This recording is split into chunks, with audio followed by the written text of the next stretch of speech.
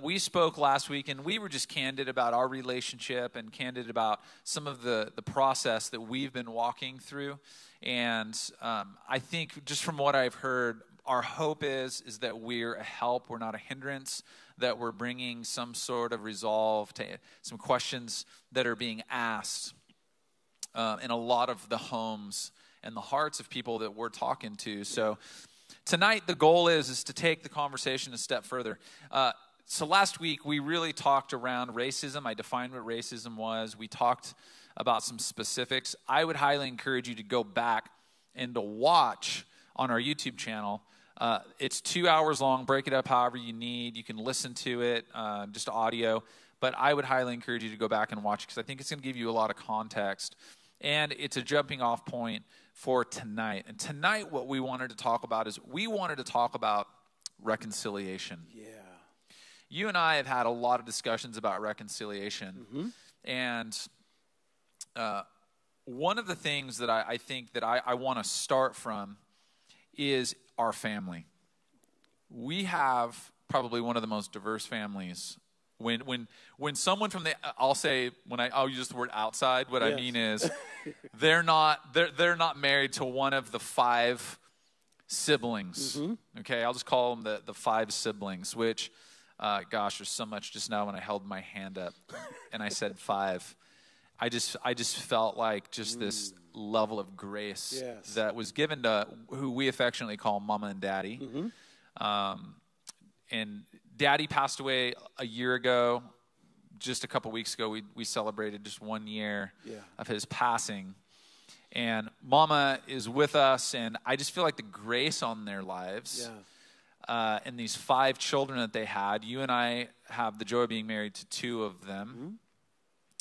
But at the center of that, you and I were discussing just this unique nature that our family has, that we walk in a way where it's evident.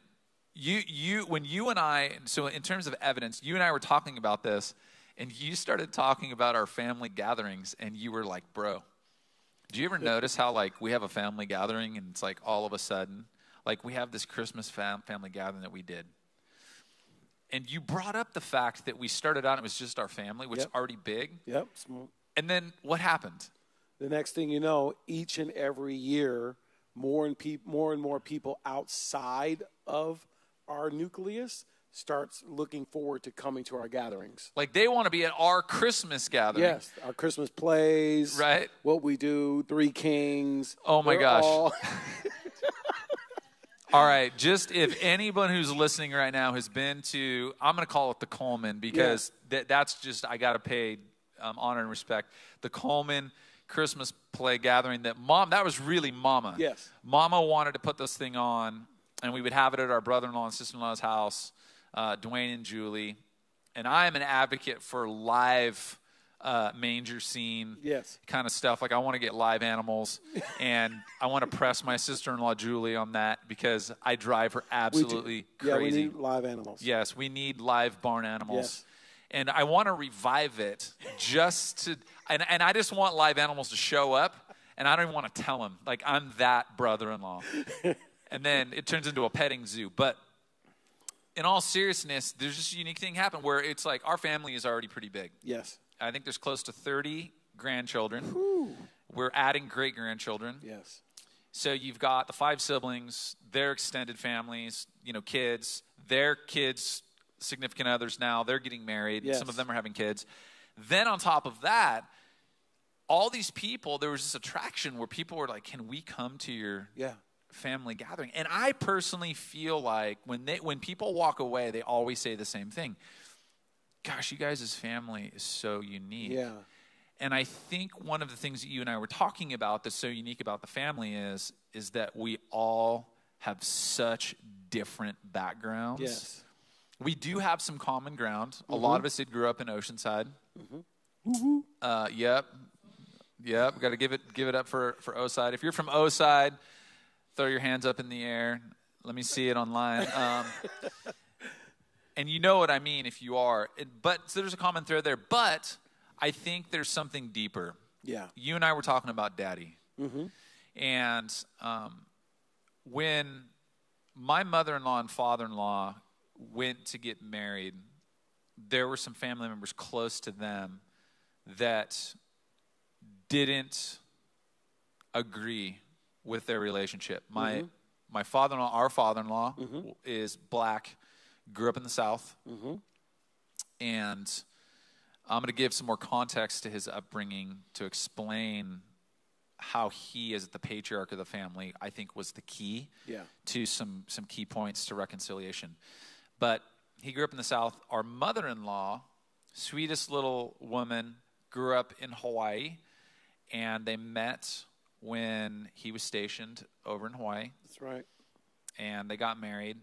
And it wasn't to the agreement of some of the family members, but they got married anyway. And you fast forward through their life, and I'm going to fast forward past everything and drop my personal interaction with my father-in-law in so that we can understand why, when Jeff and I talk about our father-in-law and our mother-in-law, why we think this is so important in terms of reconciliation. My wife, and I think I mentioned this before, my wife was at UCLA at the time, and she was taking a class on African-American literature. She walked in the house, she had a book, and the book was a book on Malcolm X. And my father-in-law essentially said, "What are you reading?" She said, "I'm reading this, Daddy, I'm reading this book on Malcolm X." "What for?" Which, if you know him, it's hilarious. Yeah. Just the way that he speaks. Yeah. You know, "Girl, what you reading?" You know, and Daddy, I'm reading, "What for?" You know, it's like, because Daddy, I'm learning about the history of African Americans through the literature. And he essentially told her, if you want to know about history of blacks in America through civil rights, come talk to me because I lived it. Yeah, he was there. And at which point I'm standing in the room and I was like, whoa. Now that number one tells you that the issues and the topics we're talking about are not far off. Right. Okay, this was Daddy. Yeah. So it's like flesh and blood. You sit and you have a conversation with him. What it did was, though, is it opened up a conversation that he and I began to have. And he said to me, he was recounting stories of him growing up in the South. And he was talking about just the difficult things, really, really difficult hatred and racially motivated prejudices that he had gone through, and just the insanity of the level of racism that he was really living in. And he began to talk to me about forgiveness.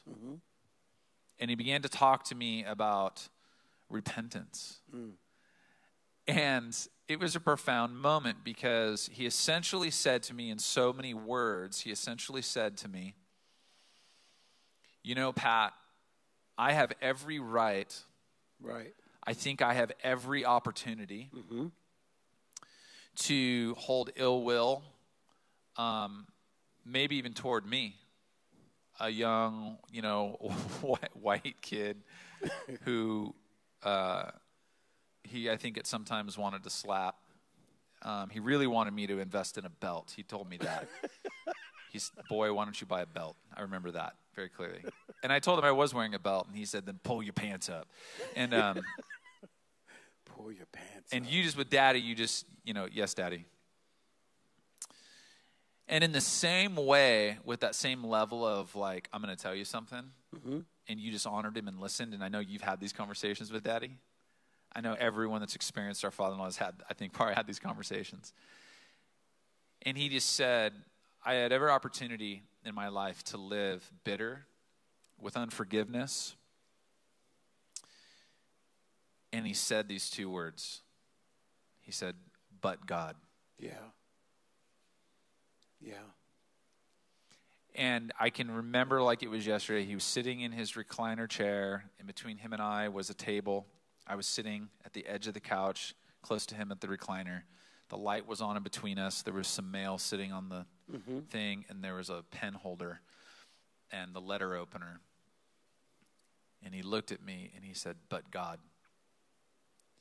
And he began to speak to me about the power of his life, of him being repentant, to Jesus as his Savior Yeah. and forgiveness. Yeah. And you fast forward, I remember, I think it was like his 70th birthday. He summoned us out to Temecula to our brother-in-law, sister-in-law's house. Yep. And he wanted to have a birthday party for himself. Which is totally daddy. Girl, I want to have a birthday party for myself. We had a birthday party. And he gets us all together, and in the midst of this birthday party, there was a little bit of turmoil in the family at that time. Just some people were going through some stuff. He got us together and essentially reminded us and said, you all essentially need to learn how to work things out and learn to forgive one another because you're all that you got.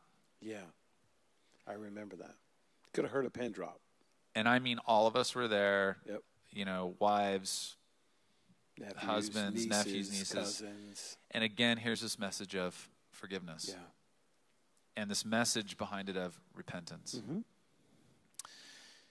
So when you and I started talking about everything going on right now in America when it comes to racism, and last week we have this discussion, I said, you know, you and I were talking, and I said, I really feel like the core of this, I think there's some great organizations that are able to or equipped to and have, I'm going to use this word, have a mandate on them, these certain organizations, to bring systemic change in the natural to judicial parts of who we are, to societal parts of who we are in ways that I don't think that that's necessarily our mandate. Right. And I began speaking about our mandate being we need to bring systemic change spiritually. Yes. And I'm going to talk more about this coming Sunday in my message. But I wanted to give some context to say what Jeff and I are going to discuss right now, centering around reconciliation. I'm going to define reconciliation, and I'm going to define two key requirements that my father-in-law really brought up, and I think he and our mother-in-law showed us as kids, and we saw through their 5 children. And I, to this day, continue to see through our in-laws, I'll say. Right. This level of grace on their life. And I think it's because of these two key things that are centered in reconciliation. But I want to set some groundwork to say, I don't think, if you're listening to Jeff and I to hear about reconciliation through systemic change that has to do with the judicial system or policing or a plethora of other areas that the systemic change needs to happen, that's not what we're talking about tonight. We're talking about the power of a living God, spiritually, at the core of it, what we believe God wants, and it's reconciliation. Let me define reconciliation really quickly. Reconciliation, I just put very simply, bringing together two parties that are estranged or in a dispute. Jesus Christ is the one who brings together God and man. Yes. With salvation as the result of the union. Yes. That's good. Reconciliation basically means change or exchange. If you look up the root word for it, biblically and in the Greek, you're gonna come to understand that it means change or exchange. Okay, the idea is a change of relationship, an exchange of antagonism for goodwill, of enmity or we're enemies. Okay, for friendship. Attitudes are transformed and hostility ceases. Yeah. This is important. Attitudes are transformed and hostility ceases. That reconciliation doesn't mean that systems are changed, but attitudes remain. Right. Reconciliation is attitudes are changed, transformed, a matter of fact, and hostility ceases. There's a change. Like a reborn. Like a rebirth, right? Rebirth. That's right. Okay, so reconciliation has two main requirements for it to happen. As Jeff and I talked, we started talking around these two things. You heard me bring these two things up when I was talking about my father-in-law. And really, I think what he's taught me in my life, it's repentance and forgiveness. And so when you look it up biblically, there's two things needed for reconciliation. There's repentance and forgiveness. For God to reconcile us to him, he needed his son Jesus. Jesus gave us the opportunity to repent, and God forgives us through his son, Jesus Christ. That's right. There's repentance and forgiveness. That brings reconciliation, okay? So first of all, we first have to be reconciled to God. So you and I were talking about this. If we now, I'm going to ask some questions. Well, let me do this. I'm going to read something. This is out of one of my theology books that I use when I study. I'm going to read this really quickly, and then I'm going to ask Jeff a couple of questions. It says, repentance is an essential turning point in reconciled relationships. It requires ownership of our responsibility for whatever part we have played in erecting or reinforcing barriers. I'm going to read that again. Repentance requires ownership of our responsibility for whatever part we may have played in erecting or reinforcing barriers. Repentance not only accepts responsibility for the part that we have played in the wall building, but also for the turning away from the behavior that built the walls in the first place. Hold on, it goes further. Often, we may not even perceive how we may have unintentionally contributed to divisions between people individually or between ethnic groups in general, especially through ethnic discrimination or religious sectarianism. Perhaps we have not done anything personally to hurt others, but still we may have sinned by our inaction. That's right. And it brings up James 4:17. I'm just going to read James 4:17, and then I'm going to finish what I was just saying. James 4:17. If anyone then knows the good they ought to do and doesn't do it, it is sin for them. Missing the mark. Let me read that again. If anyone then knows the good they ought to do and doesn't do it, it is sin for them. For the body of Christ to come to health, repentance, confession, and action is needed. Say that again. For the body of Christ to come to health, repentance, confession, and action is needed. As we do repent, the walls built through blindness and separatism will be brought down, and Christ will be honored through reconciled relationships. The most honorable thing that we can do in our life is live in reconciled relationships. That's correct. It's the most honoring thing that we could do. Yes. The most honoring thing that Jeff and I could do, man to man, is we could live in a reconciled relationship. If there's something, in fact, Scripture you said to say, if you have something against your brother, what does it say? Forgive him his sin and be reconciled with your brother. And before we even come bringing offerings, we should be reconciled to our brother, Scripture says. Before you go. Like we shouldn't even come to the altar. So it's like we shouldn't even come in and bring our worship before the altar if we have things that are in our heart that need to be reconciled. That's deep right there. Yes, it is. Because I got to tell you, in my life, there's a lot of times that I walk in the door and I bring my worship to God and I have unresolved issues in my heart. And that's on me.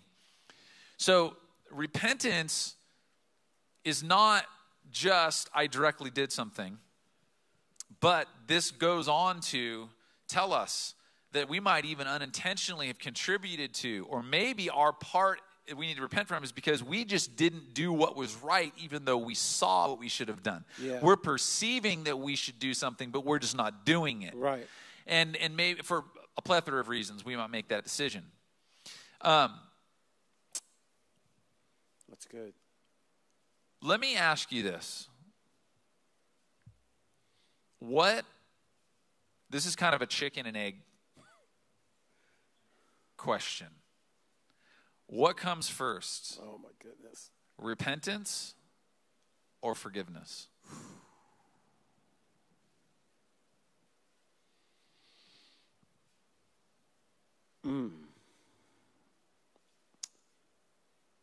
That's a really tough question, but it's like they're hybrids because you need to repent to even understand forgiveness, because the reconciliation starts with repentance. That's where it begins. Good. So walk me a few steps deeper into that thought. If you said reconciliation begins with repentance, so are you saying, like, for me to be reconciled, let's say you and I have an issue. Sure. For me to be reconciled to you, it begins with repentance between you and I? No, it doesn't. What I mean by that, that's a layer of it, but it actually starts with me and God.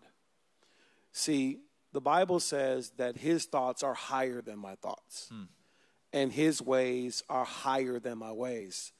So when I come to a place where I need the reconciliation, the first thing I have personal responsibility. Who can I control? I can control me. The first step is I need to be reconciled to you first. Help me understand where I missed it, because your thoughts are higher than my thoughts. Your ways are higher than my ways. When we take that step and position ourselves before our Heavenly Father in humility, now we're saying, you lead my life. I welcome you, Holy Spirit, to enlighten the areas where I need help. So my dependency is not on my status.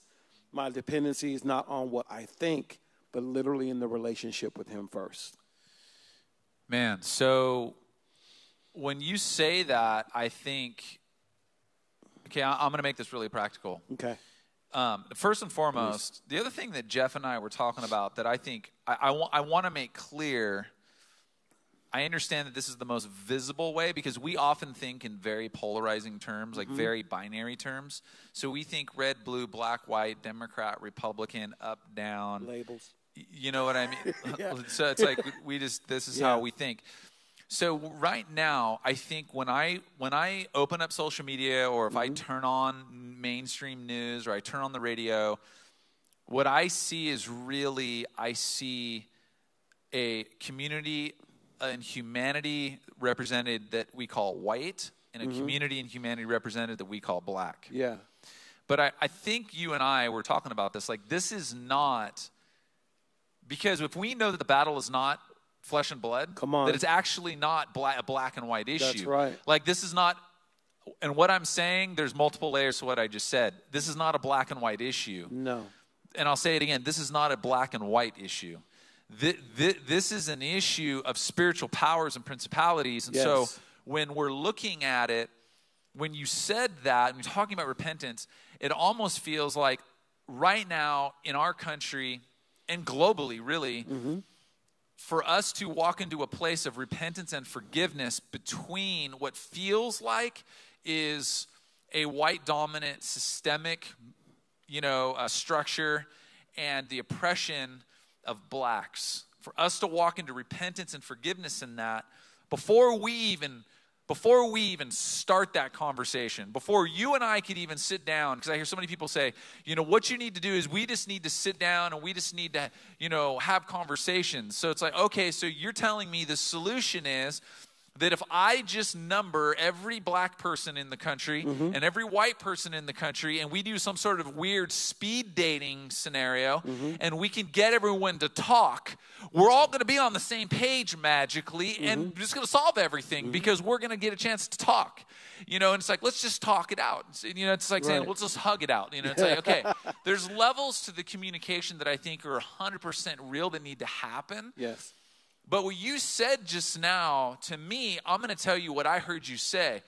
Before we even get there, for that to even be powerful, for that to even be a point where reconciliation, true, deep work of reconciliation can take place, we first need to be reconciled to God. Correct. First. Seek ye first the kingdom of God and his righteousness. Got to seek first the kingdom of God, his ways, his nature, how he does things, how he reacted, how he spoke, how he loved, how he forgave. It's kind of like Nicodemus coming to Jesus in the night, right? Sneaking in with Jesus, and Jesus says, you must be born again. Yeah. You must have reconciliation in your heart to even see the kingdom. Yeah, you can't even perceive. So I'm going to say this again.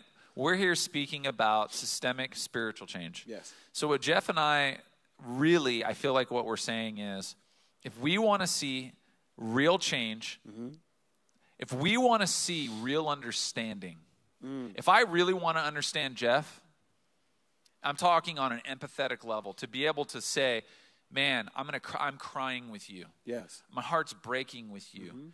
And it moves beyond emotion. Jeff said this last week. I'm not just standing with Jeff, but I'm walking with Jeff, right? For us to move past that, for us to even be able to understand, to perceive that, we need a different set of eyes. We need a paradigm shift that only comes through a reconciled life being lived between us and our Creator. Yes. So we got into this interesting discussion about another level of what comes first, the chicken or the egg. Does forgiveness or repentance come first? Okay, so if I offend you and I'm the offender, is it my job to repent first before you forgive? Or do you hold on to unforgiveness until I repent? No. I don't need to hold on to unforgiveness till you repent. Because what if God never has you repent? What happens if we split up and I go to Alaska for the rest of my life and I never see you again? Yeah, I can't see if you There's no closure relationally in that way. No, not at all. The trust has to come in the truth. Jesus says, I am the way, the truth, and the life. No one can come to the Father but by me. So our trust has to be, I trust you to change me, whether they do anything, if they don't say anything. If I don't see a fruit of repentance from them, I know because you've changed me that reconciliation abounds. Yeah. You know, in the New Testament, we were, as you and I were kind of talking about this, in the New Testament, there's a couple stories that point to the offender coming to the person who's been offended. Right. And so in human terms, the story usually goes, if I offend you, I'm supposed to come to you. Matthew says, hey, I should come to 18, you. Yep. You know, I should basically repent and ask for forgiveness. Then as soon, you know, and the other aspect is if I repent, then really the work is on your plate now to choose to forgive me or not, okay? And we talk now, to give some context specifically around racism, Jeff and I talked last week, you can go back and listen to it, we talked about the difficulty of forgiveness and reconciliation doesn't necessarily mean forgetting everything. Right, and we talked about this. So what I'm not saying is, I come to you, Jeff, I repent, and I say, hey, I'm good, man, I repented, and then, you know, it's totally on you, and you shouldn't even remember what I did. Like, and if you do, that's your fault. Yes. It's on you. But there is an aspect, biblically, of we now have a mandate, if we're a follower of Jesus, with repentance, to respond with an opportunity. God gives the opportunity to then forgive. Yes. So we see this play in humanity. I've offended, I come to you, I repent, you have a choice to forgive. Then God comes in, completely turns everything around. And God is the one that we in humanity have offended him. Yeah. We're the one who broke the trust. We're the one who broke the relationship. We're the one who stepped outside of the parameters that he said, I've created you for this purpose. We're the ones now searching for purpose because we stepped outside of our origins of purpose, okay? So we bring this on ourselves. We're the ones who offend him, and he decides that he's not going to sit back and be a God because he's so good. Yes. All the time. He turns this whole thing around and he says, I'm not going to wait for Pat to repent. I'm not going to wait for Jeff to repent. Yes. So this is something that we understand about who God is and his nature. God, we don't actually seek God out and repent to him and reconcile the relationship. Mm-hmm. God actually took all of it on himself and sought forgiveness by sending his son Jesus Christ first. Yes. And said, now I'm giving you the opportunity, if you choose, to step in and repent if you choose. That's right. But you've been forgiven. The bank account has been loaded. Come on. With all of the heaven, like cash. Okay, we're going to speak in those terms. It's been loaded to pay the debt. In human terms, we sit back and go, well, I'm not going to forgive until you say I'm sorry. That's right. So until you say I'm sorry, I'm going to hold on to this. And we will hold on to things to the point of our own destruction. And God steps in and says, I'm going to flip all this over. Yeah. And I'm going to forgive you. It says, while we were yet still sinners, come on, his son went to the cross and died for us. Yeah. So it's this really interesting concept that now as a follower of Jesus, I now have to look through a lens and go, oh my God. Now I want people to understand that when Jeff and I are talking about this, it's going to be, what did you just heard Jeff say about Nicodemus. It's going to be really hard for someone who's sitting in a seat that isn't walking full of the Holy Spirit in a relationship with Jesus Christ. If they're not seeking first the kingdom and his righteousness, the right thinking, it's going to be very difficult for someone who is not in that mind frame to listen to what you and I are saying and say, that is stupid, that's crazy, because the perception it's not going to be a perception that is led by the relationship that we have with Jesus Christ. Right. It's not a perception that looks at God, says, God, how did you respond? And you actually stepped in first before I even repented. Yeah. So I think that I found you, but God, you actually found me. That's right. You found me, you tagged me, and you marked me and said, this one right here, he's going to come swimming back around in this pond. And one of these times, he's going to figure out that he's swimming in circles and that he's already been found. He's been marked. That's good. And what God did in you and I in our lives is he marked us, and there was a moment that we realized we were marked. Yeah. That what he did in Mama and Daddy's life, and he broke, now here's the thing, he broke off generational burdens that Mama and Daddy could have carried through their lives. Yep. And in my opinion, in listening to them share stories and pass stories down generationally, and having, I go, gosh. And Mama even says, if it wasn't for God, Daddy and I wouldn't have made it because of what they saw in their life. And they chose, as Daddy said, but God. That's right. But God. And that changed everything. That changes everything. Because now the lens that we're looking at things through isn't black or white. It's not black or white. No.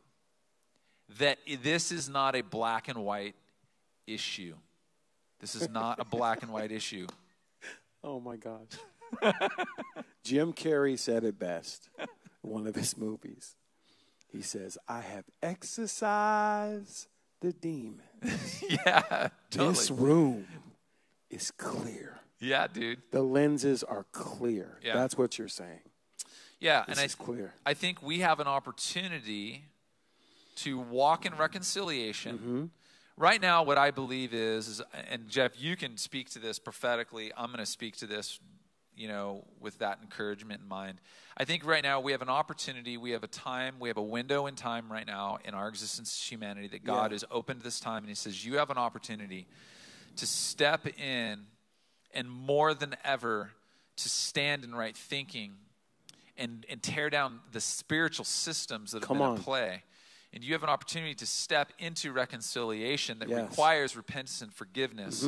But you're going to get it wrong if you're going to sit back and you're going to wait for one person or one party to come to the table first. Correct. What I'm doing is reconciling sons to fathers, us to God, and Yes. I'm reconciling sons to fathers in the natural Yeah. and brothers to brothers and sisters to sisters. That's it. But I feel like what the Lord is saying right now is you have an opportunity to step into something that's unique for this time in all of history that Come I on. believe personally will be studied as one of the marks, as one of the beginnings of a great revival That's in right. humanity, Preach. where people are turning their hearts back to the Father, Yes. and brothers are turning and repenting to one another, not worrying about what we're going to get out of it, not worrying about what the ROI, like, well, what's the ROI? What's the return on my investment of repentance and forgiveness between Jeff and I? But it's more so that when we stand reconciled, there's something powerful about who Jeff and I are together spiritually that the enemy doesn't want us standing reconciled. Come on. That's right. Can I get an amen Amen. for that? So That's good.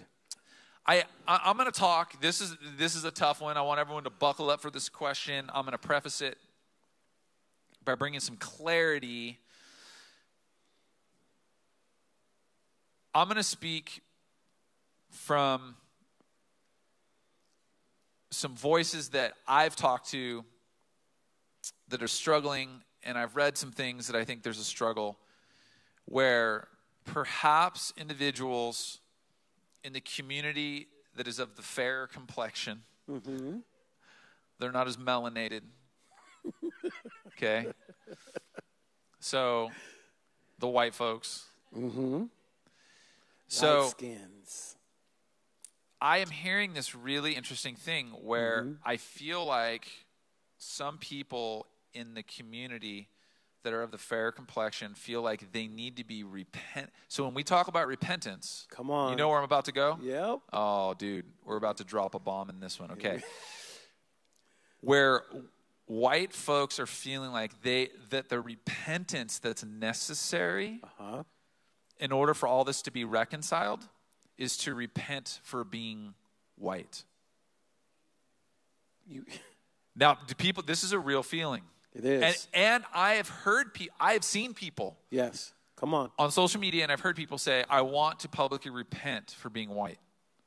That's You and I had this conversation. Yeah. And what I love about Jeff and I is we have these conversations, and there's like no filter. no filters, no like zero, none at all. at So all. like we say whatever. So we're going to be as real as possible and having this conversation publicly right now. But when I said that to you, it sparked a conversation between you and I. Yeah. What's your initial thought when you hear that? You can't repent for being white because you didn't have you didn't create yourself.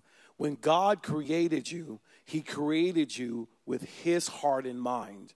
Your color, your eye color, the tone of your voice. It's not a mistake. So if you're trying to repent for being the color that you are, it's like you're rejecting God's majesty for creating you. Like he made a major mistake. Ooh. And you're shortchanging your divine nature. It's like you're rejecting your father's imprint or DNA over your life. Yeah. And that only comes through reconciliation of the heart and understanding that God is my creator and what's inside of me is more valuable than what's on the outside. Yeah. You and I started talking about being created in the image of God. Yes. And it was like, essentially, I know more than you. So let's talk about repent. Repent means to completely turn 180 degrees and walk away from missing the mark. Yes.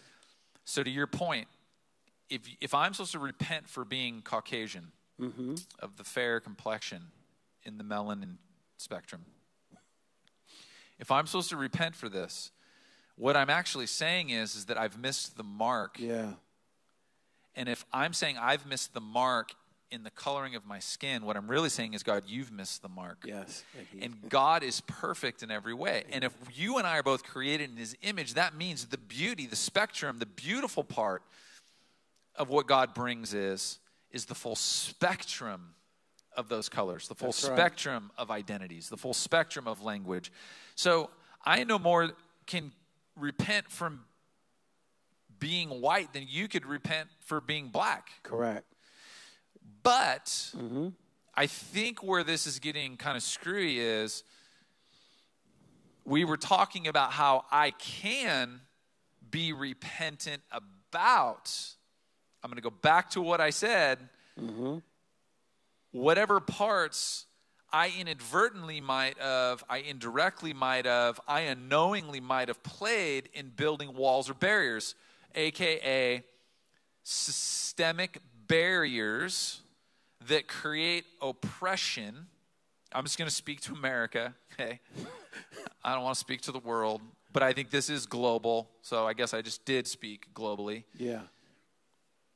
I think I can repent for that, but that actually has nothing to do with the color of my skin. No.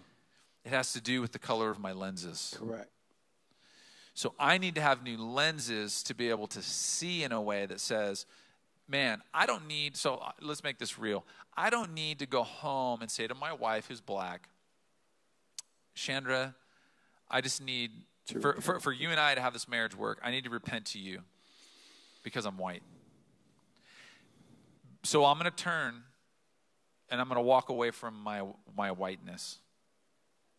What does that mean? Like I mean, that's a rhetorical question. Yeah. So here's what it does. In my attempt to help bring wholeness to your identity, what I'm saying is I need to deconstruct my identity. No, that's not what God does. God never deconstructs what he created. He says, my gifts and callings are without repentance. He doesn't need to go back on them. They're complete because I'm perfect and I'm complete. Yeah. This is something that I might need to scoot up on because we talked about it, is I'm a black male in America, and I did not live in my family's time, my father and my mother's time, unto the violence that they did. There was levels that came at them.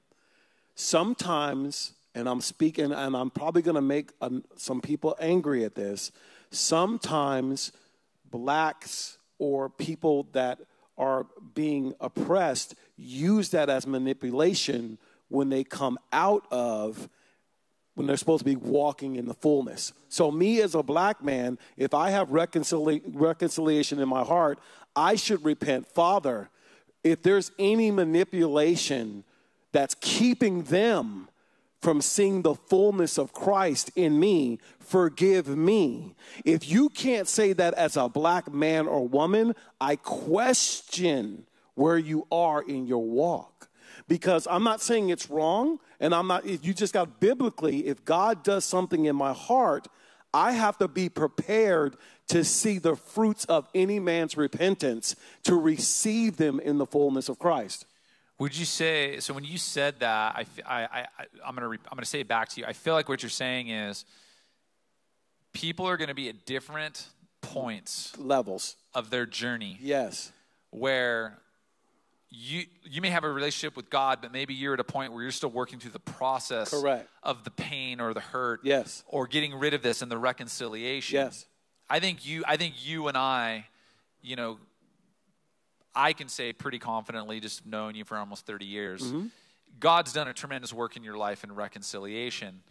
So I think you're living in a time, in a part of your life that you've been able to see, I have a choice, guilt or grace. Yes, sir. So here's what's fascinating.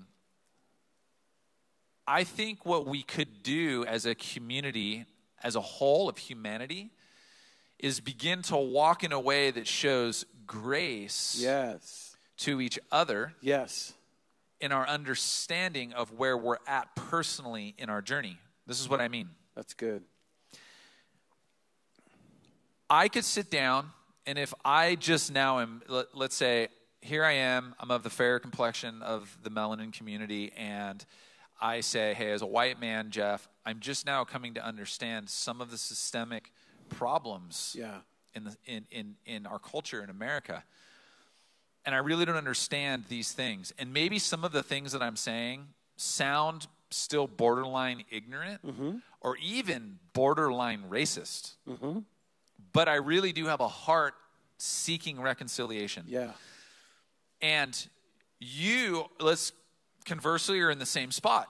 You're sitting as black men in America, and you are saying, man, I am hurt. I'm hurt over just the oppression. I'm hurt over the things that I've seen. I'm hurt over the systemic racism that I've seen happen generationally in my family. And you're at a beginning part of your process. I think after painting that picture, that's how we can see, that's the picture that I see when I see protests in the streets. Yeah. And I see the real pain on humanity's face. I'm not painting a color on that face. Come on. But we're seeing the real pain on the face of humanity to be able to stand in so much truth about where they're at. Yeah. I'm really trying to understand, and I'm hurt, and I'm hurting with you and for you, but I'm also angered and don't completely get why. So here's a big one. I don't completely get why the statement Black Lives Matters is not the same as saying all lives matters. Right. And there's this explosive debate. It just explodes. Yes, sir. Yep. I feel like what you're saying is, I feel like what you and I have seen modeled in our lives and what we're walking in, we're not perfect. No. But we're walking in a mindset and a paradigm that says, I'm walking with more of my grace bucket filled than my guilt bucket. Yes. Sometimes I still feel guilty. Sometimes I still will want to place guilt, but I have more grace in my grace bucket than I do in my guilt bucket. That's right. And God's goal in our lives is to walk in a full grace bucket with no guilt bucket. Yeah, come on. But I think what we see in our country right now is we're watching the plug being pulled on the guilt bucket, and the grace bucket is trying to catch up. Yeah. And we have to have grace with one another as that bucket is filling. We have to have patience with one another to say, you know what? To all my friends that want to call me and discuss race in America right now that still sound kind of ignorant, I understand what you're doing is you're draining the guilt bucket. And I need to help fill your grace bucket. I need to extend grace. I'm at a place in my life personally and in my journey that I'm looked at as a spiritual father. In Luke 15, if I harbor any pain or unforgiveness in my heart, I won't be able to forgive a son, a spiritual son, coming to me as a father. That father in Luke chapter 15 got out of his porch, ran to greet his son. He didn't greet him in his color. He greeted a son. If I, as a spiritual father, don't change my heart and be reconciled with the Heavenly Father, I will not receive spiritual sons, spiritual daughters. And it just repeats itself. The cycle just repeats itself. He is a chain breaker. Man. Jesus is a chain breaker. And the way we break the chains is we have to become spiritual mamas and papas. We have to walk in the way that God has created us to walk. I will never forget or understand what my mother and father went through being a young black Americans in the 60s. I don't have to. They fought that for me. Yeah. I don't have to experience that. But what I do experience is the truths and the freedoms now to make a difference. That's what I know. Man, that was good. Thanks. What? And when you said that, what the picture that I saw is that if we collectively, right, as God's creation, don't learn the power of reconciliation. When you were saying that as a spiritual father, what we're doing is, in the natural, what we will create, even though our children may have us as fathers in the home, we're creating spiritual orphans. Yeah. And what we're doing in the spiritual is that as we are ministering and we're helping others come into reconciled relationship with God, we're bringing them into the knowledge of a reconciled relationship, but we're placing a spirit of orphan on them because we're still walking as orphans. Yeah. And so it's important that we walk and we show. I just want to go back to this. That's good. I am not saying, Jeff and I are not saying, sit down, have conversations with one another, be very quick to move past hurts, pains. You need to get over that. You need to bury it. You need to sweep it under the rug. And you just need, I'm not saying to bury the sins of our fathers underneath the name of grace. That's right. That is not what I'm saying. No. What I'm actually saying is drag those sins by their scrubby neck out into the light. Yes. And then we get to stand together Come on. over those sins, having grace on one another, because the enemy doesn't want Jeff and I in America. If you want to see something, this is the picture right now in America. Come on. The enemy doesn't want to see Jeff and I sitting on this platform, dragging the sins of our fathers out onto the carpet and standing over those sins and judging those sins underneath the grace that Jesus Christ has given us. Yes. The enemy doesn't want to see this happen. The enemy doesn't want to see us bound together as brothers, but wants to see us bound in camps as enemies. Yeah, that's a good word. And so I feel like what we're speaking about is in reconciliation. You said he's a breaker of chains, that we're breaking the chains of enslavement, of serving the sins of our ancestors. Yeah. Now, I want to tell you, there are some sins of my ancestors that in terms of racism, I'm the one who has to raise my hand and say, hey, the sins of my fathers, of my ancestors, yes. But we all have sins of our fathers. We do. That we need to be able to see reconciled. And we become the generation that says we're breaking these things. That's right.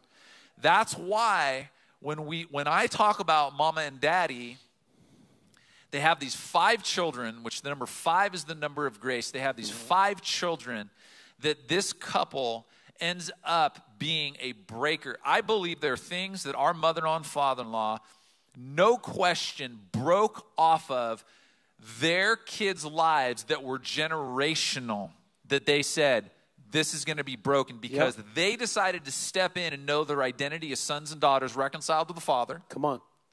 And they decided to be reconciled one to another, and they taught their children this message of whether or not our in-laws, our sibling in-laws, our brothers and sisters understood what was happening spiritually, that's what they carry. That's what they carry. That's what mama and daddy ministered to in our lives. That's a legacy. And that is the legacy that I think we have the opportunity to leave. That's if right. we're willing to step in and do the difficult work of reconciliation.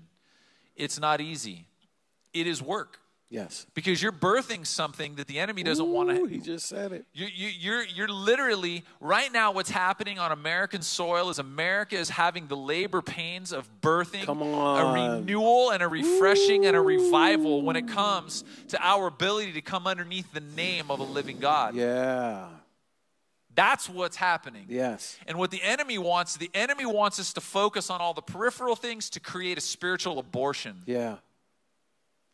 To create a spiritual miscarriage. Yes. And so there are powers right now in the Spirit that are trying to abort the mission that I believe the Spirit of God is laying on the land of America. Come on. That's what I believe. That there are powers right now at play, actively trying to abort the spiritual mission of reconciliation that Jeff and I are talking about. So good. And that is what we're fighting for. I'm going to say it again. This is not a black and a white issue. No. If we get caught up in the rhetoric that we just need to reconcile white America to black America and this problem isn't going to exist, we're wrong. We can change the system, but never be reconciled one to another. And we will always remain walking in a broken state. Yes. Because we need to be reconciled. Yes. That system, spiritual system, has to be aligned. That's good. I'm going to read this as we close. I feel like there is a ton more you and I could talk. We might have to come back for a week 3. Hey. We'll see what the party people say. I'm going to read this passage really quickly. This is Ephesians 2:11, and this is Paul writing to the church in Ephesus about these 2 parties. Okay, I just said this is not about black and white. So I don't want you to hear that this is not about Jews and Gentiles. There's a broader picture about what Paul's writing That's about. right. But Jeff said to me earlier, Pat, I think the reason why it becomes black and white is because it's physical. You can see it. Yes. So I think if you were to describe Jeff and I, it's easy to say, I'm black. I'm white.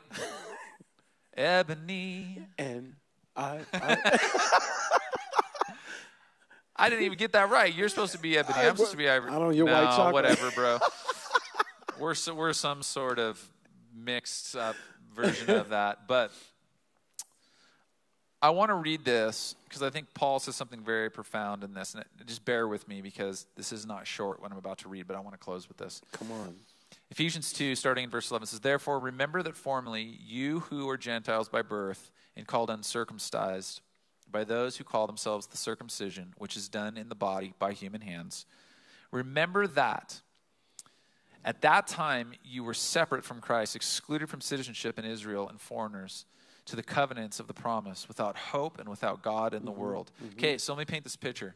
There's this picture that Paul is painting of. At one time, there are these two entities, these two parts of culture that were separate from one another, but they were also totally abandoned and separate from their relationship with God. And so I feel like this is the word for reconciliation. That you could have these two parties, these two factions, these two arguing entities that are separate from one another, but we're going to find out very quickly those entities also can be separate from God, and Paul's going to speak to what happens when the separation from God is closed, and separation is closed between the two parties because of that. He says, but now in Christ Jesus. In Christ Jesus. But now in Christ Jesus, you who once were far away have been brought near by the blood of Christ. The first thing that we can do to be brought near to each other is to be brought near to the blood of Christ. That's right. Through Jesus Christ. It's the first thing that we can do. And that's the first thing that begins closing this gap.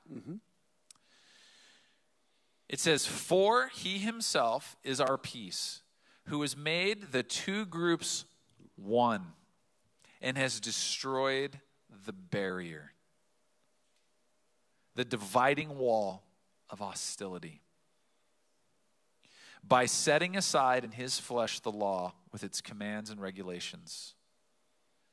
His purpose was to create in himself one new humanity out of the two, thus making peace, and in one body to reconcile both of them to God through the cross, by which he put to death their hostility. He came and he preached peace to you who were far away and peace to those who were near.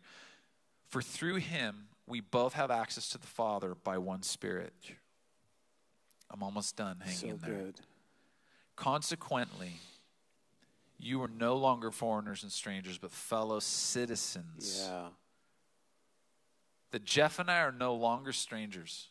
We're not foreigners. That we're citizens with God's people also members of his household. Yeah. And we are tearing God's house apart, living unreconciled right now. We're built on the foundation of the apostles and the prophets. Come on. With Christ Jesus himself as the chief cornerstone, the center. That reconciliation true reconciliation can only be built on Jesus Christ. That's all Jeff and I have. That's it. That's it.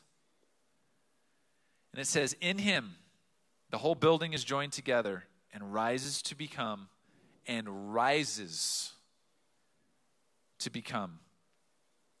out of the ashes, out of the destruction, out of the precepts that the enemy wants to place on us.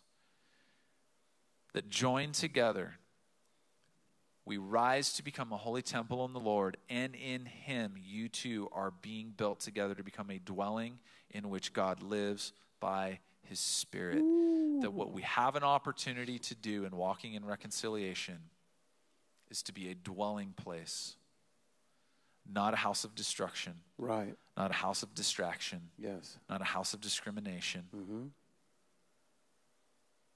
We have the opportunity that together, Jeff and I, that together, brothers and sisters of all tribe, tongue, and nation, Come on.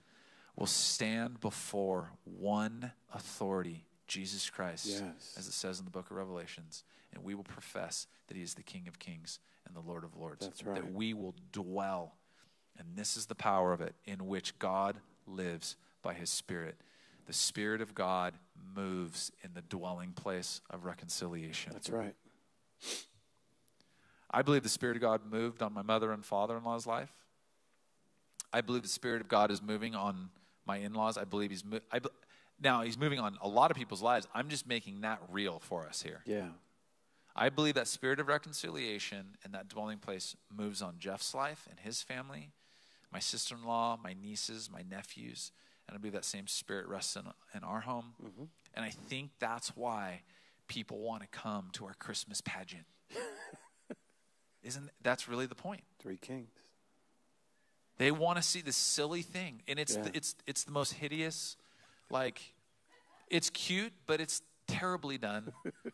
Everyone learns their parts 2 seconds before. Yes. So, guys, that's a huge word for tonight. I want to get to see if I think there's a couple questions, perhaps. Let me see if I can get to them.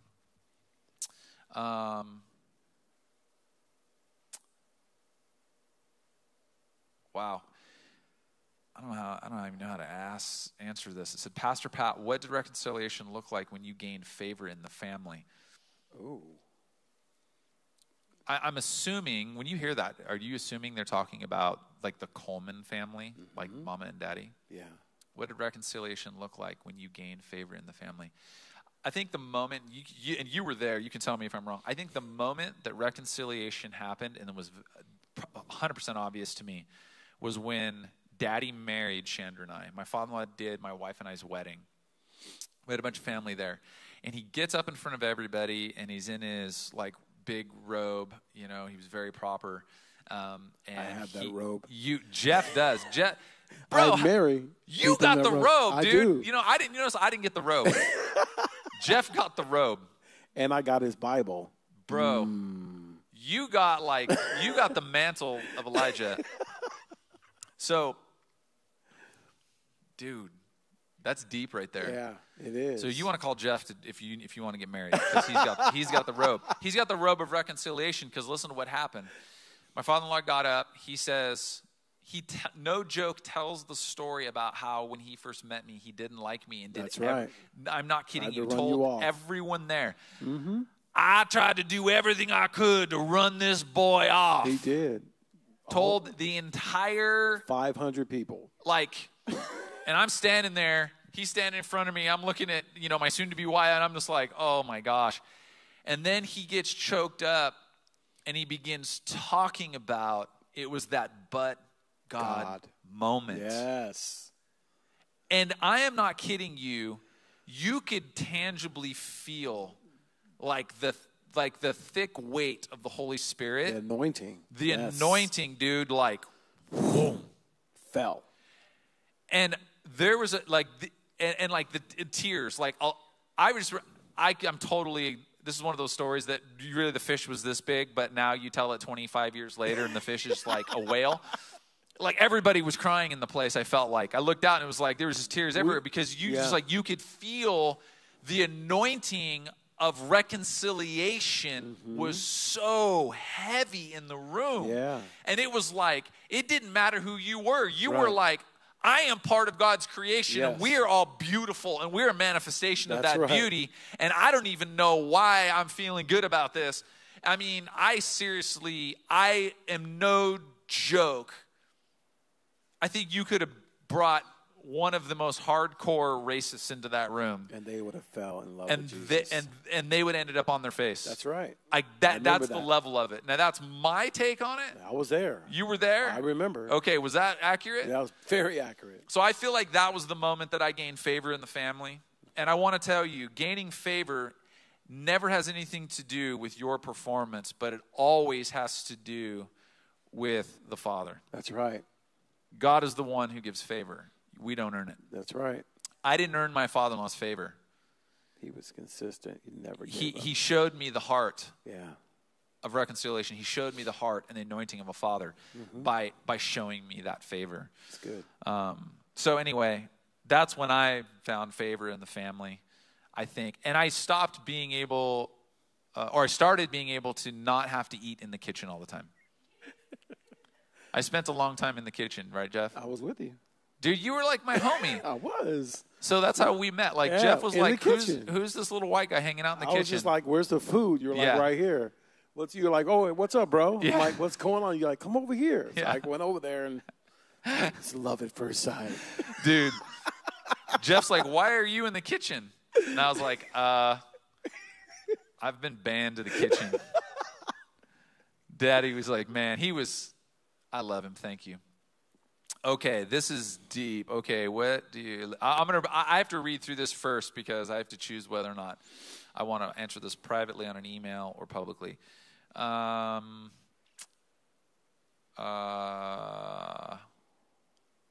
my closest family members only wanted to talk about the writers, but showed me the support. Hold on a second, sorry. Wow. This is going to be a big one, bro. I don't even know if I want to do this. That means we should do it. It means we should do it. Yep. There's always fruit on the other side of fear. Absolutely. All right. Somebody asks, what do you do when your own family won't talk to you because you peacefully protested for the systemic racism happening? I have interracial children. However, one of my closest family members only wanted to talk about the rioters, but showed me no support for my kids. And how would you handle that?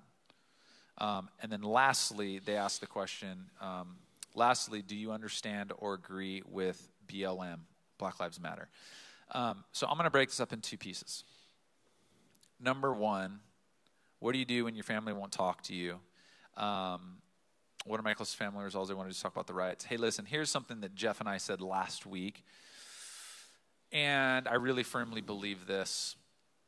And I think we talked a little bit about it in the patience game of where people are at in their spectrum, or in the journey. This is going to sound really hard, but love them where they're at. Yeah. It's the only thing you can do. So you can't make people see something they can't see. For instance, if you start talking to a friend who is not a believer in Jesus, not a follower of Jesus, you start talking to this friend about a bunch of spiritual things like, hey, I really don't think we should, you shouldn't support XYZ. Or how about, I'll make this one really, really plain. This is probably going to prick some ears up anyway. I can't say anything right. I'm just going to say it. If you said to a friend of yours who's not a follower of Jesus, who's living with their boyfriend or girlfriend, hey, I don't think living with your boyfriend or girlfriend really is exhibiting and showing the fullness of who God is as a follower of Jesus, and you start giving reasons why that are biblically based, why you don't think they should be living together, don't expect your friend who's not a follower of Jesus to even remotely understand what you're saying or agree with you. In fact, I would suspect that your friend's going to look at you, Some choice words might flow out. yeah, and be like, bro, I don't agree with you, and I think and choose to put you in some categories. My point is, your level of understanding might be totally different because of your experiences, especially with having children that are mixed race. My understanding of what's happening in the black community drastically changed and impacted because of my relationship with Jeff, because of my relationship with my father-in-law and my brother-in-laws and my friends and my wife, and because of my experiences now fathering 7 women of color. I have 7 daughters who are black that I'm now walking through their life with their experiences. That's so right. Understand where people are at. Don't beat them up, okay? That's some good. people, I would lastly say, some people have ears and hearts to try to understand, and some people don't. I'm not saying right. your family member is that, but maybe they're trying to understand as much as possible, okay? Lastly, do you understand or agree with BLM? BLM stands for Black Lives Matters. Here's what I'm going to say about that. I think we have to be really clear. If I was on social media right now, I could say hashtag Black Lives Matters.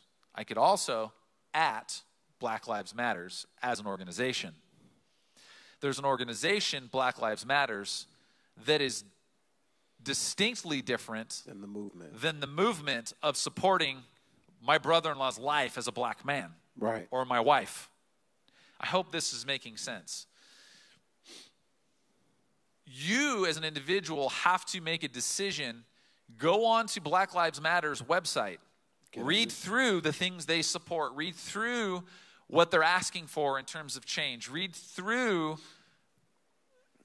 the common things and the thread of what it is that they stand for. And you need to make a decision if you are aligned to them as a nonprofit organization.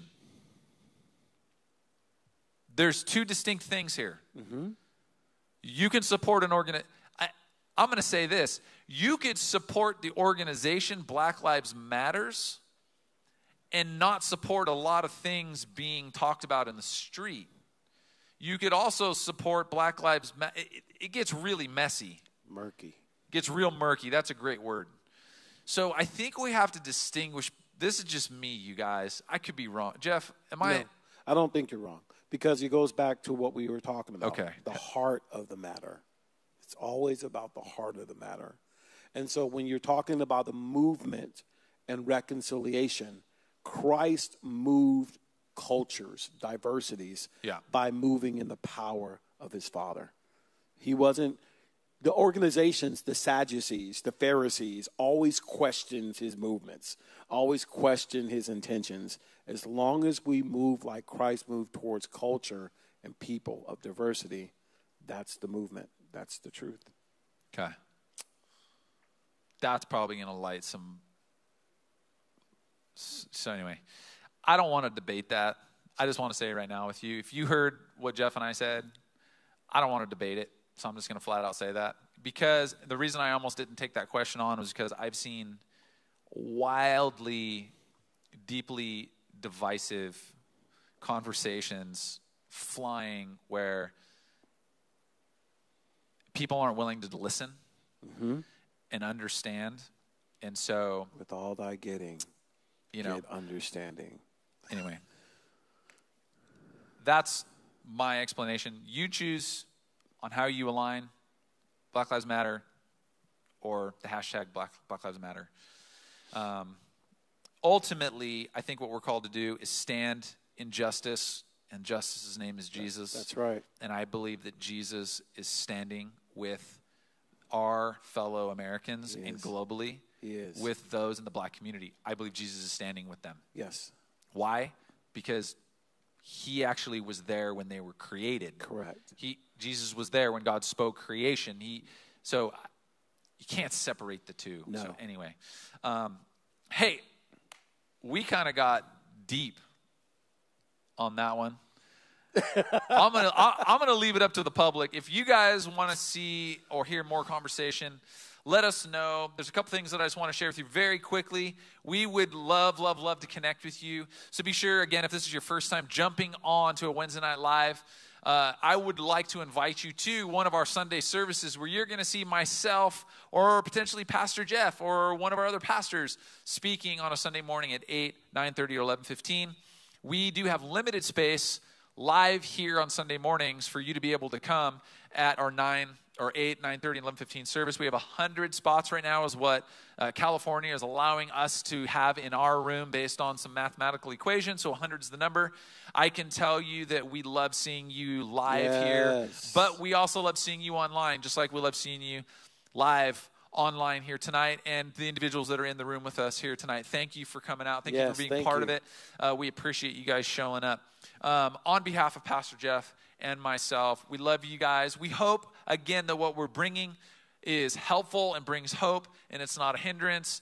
And at the end of the day, we want to see reconciliation and a spiritual shift when it comes to the spiritual systems that I believe the enemy has built as barriers to keep us apart, to keep us separate.